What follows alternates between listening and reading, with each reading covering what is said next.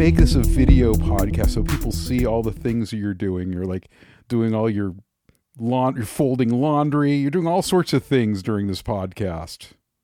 If we're just gonna make stuff up, like I see you, like playing with your dolls and like, what are you, what are you talking about?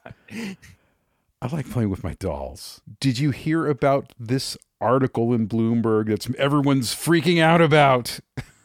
Yes, I saw it and I did not freak out about it. I freaked out a little bit. I don't freak out about anything, but you know, it's just I'm constantly disappointed in life and my fellow humans. So if you don't know already, or maybe hopefully you guys know, they're going to stop making plant-based meat now forever because of this one article. So the author is Dina Shanker, and judging from her history with Bloomberg, she writes a lot of negative articles about plant-based foods, especially Beyond. The article is called "Fake Meat Was Supposed to Save the World.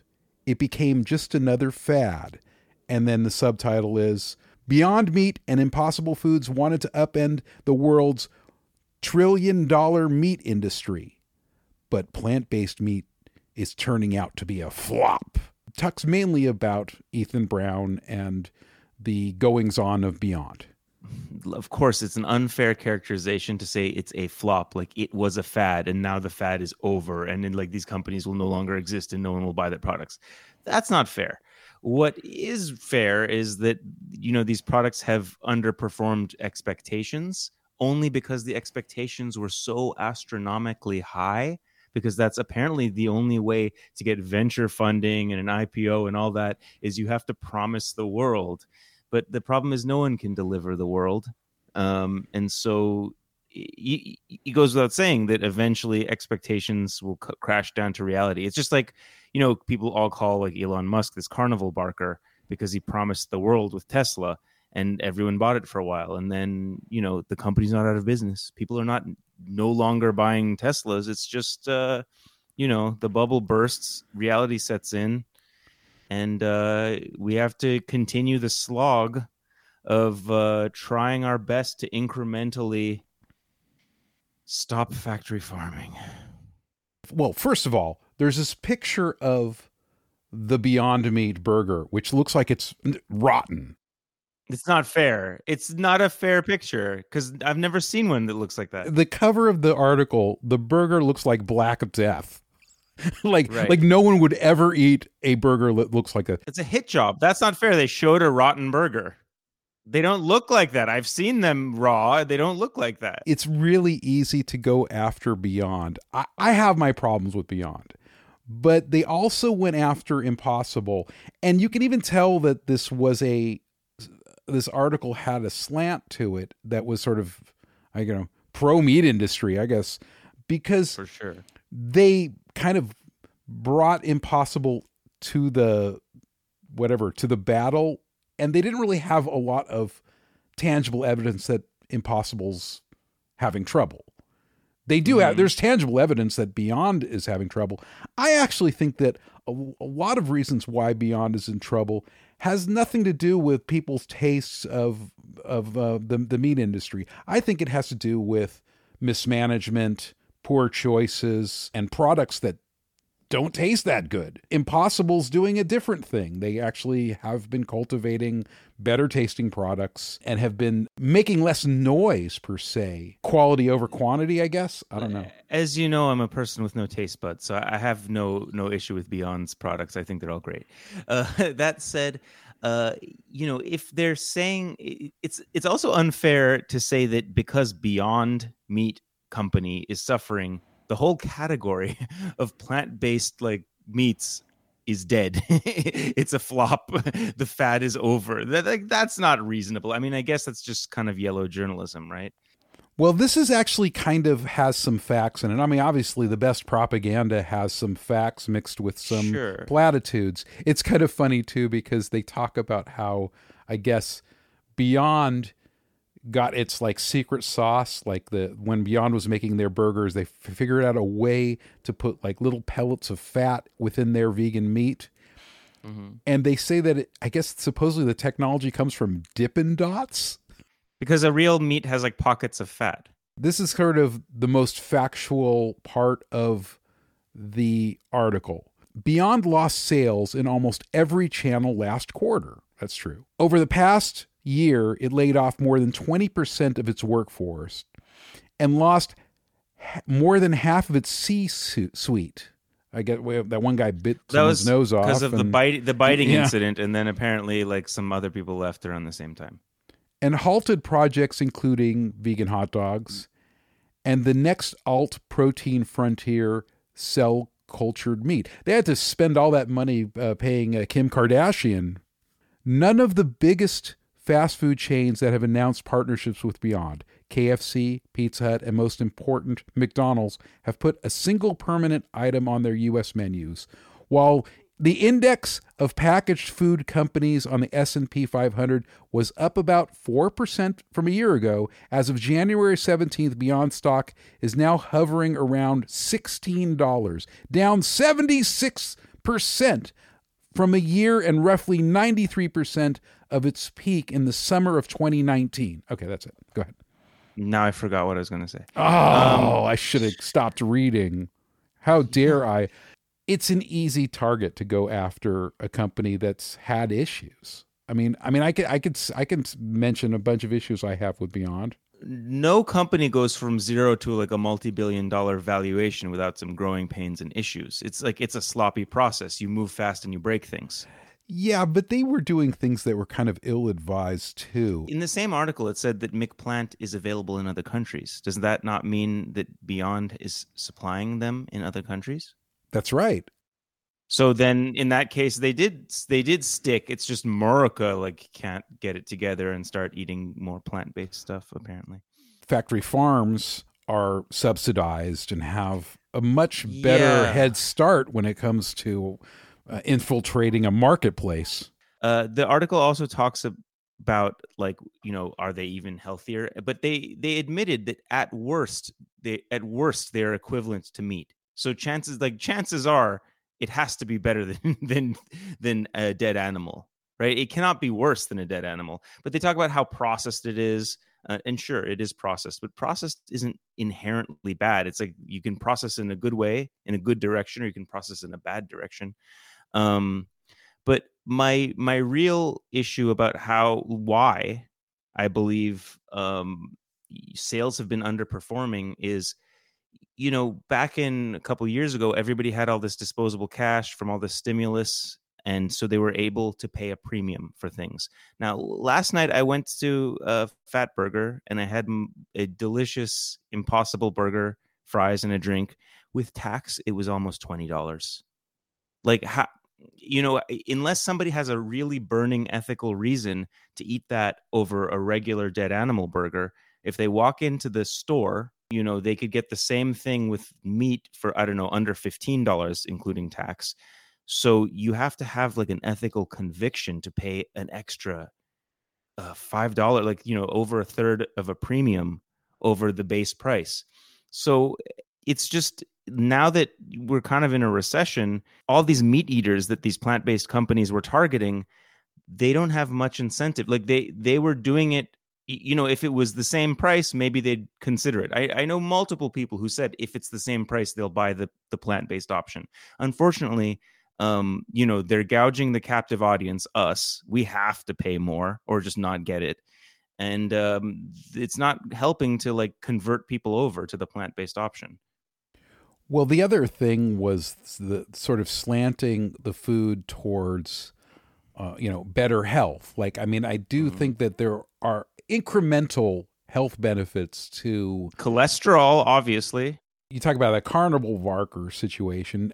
There was one time when Ethan Brown called Beyond Burger a protein shake on a bun. Pushing this as health food is not a good thing. Well, it is protein full, and a protein shake isn't necessarily healthy either. It's a processed thing where they concentrate a lot of protein. So I don't think that's like a wrong characterization. Marketing this as health food is not the right way because it's a indulgence. And right. I definitely think of it as an ethical substitute for meat. I definitely do not think of it is particularly healthy. So it's interesting because Impossible, they didn't really get fully attacked. It was a bit of a graze per se. They actually put out a full-page ad in the New York Times refuting the Bloomberg article. And then on their website, they have this letter that just attacks the article like in a pretty aggressive way. Nice. Fight back. So anyway, this is what Impossible said. Bloomberg was supposed to report the facts. It became just another opinion piece. This is written by Team Impossible. Our response to Bloomberg's subjective, one-sided take on plant-based meat is just another fad. Last week, Bloomberg Businessweek published a story about Impossible Foods and Beyond Meat that was positioned as a closer look at the plant-based meat industry. An unappealing image above the headline leaves an instant negative association with the reader's subconscious before presenting any facts. They're talking about the Black Death Burger. Yeah, the Plague Burger.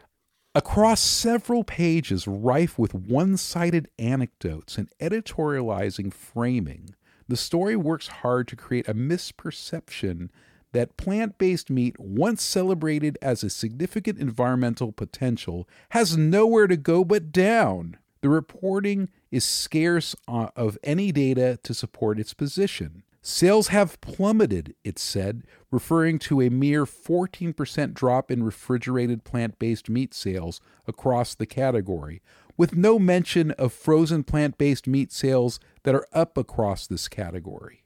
I guess some are down and some are up. Impossible Foods, it claimed, is discovering that upending animal agriculture is difficult, even though we've been broadcasting this loudly all along. But there are two sides to every story. Today, we took a full-page ad out in the New York Times to draw attention to the widespread criticism people had about the story. Human beings have been eating meat for millions of years.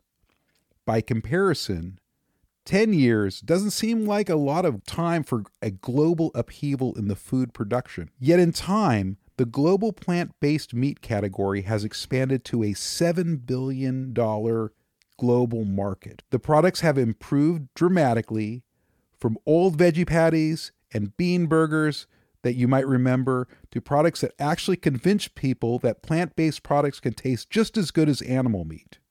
So anyway, they go on, but it's kind of interesting how they're fighting back at bad press. Strong rebuttal. Yes. Yeah.